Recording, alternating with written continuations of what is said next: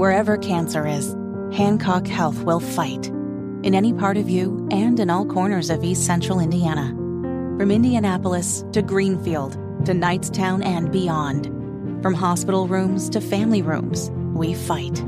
With technology and medicine, with care backed by the wisdom of Mayo Clinic. For you, for your family, and for your future. We fight cancer here. HancockHealth.org/cancer.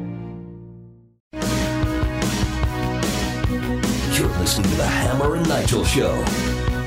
I'm looking at this sign posted up at Loyola Beach in Chicago on Lake Michigan that says, Nude Beach past this sign. And it looks totally legit. It's not like written in crown or anything. It's got like a metal pole with the metal sign with an official looking Chicago Parks logo on it.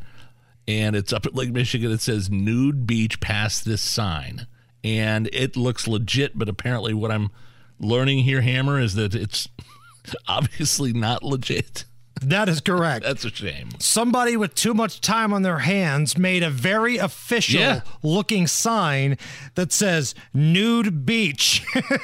I mean, it looks like a sign. I mean, it looks like something that we posted in a similar sign like, do not feed the bears or do not get in the water or something like this. It has, again, the Chicago Park District logo on there.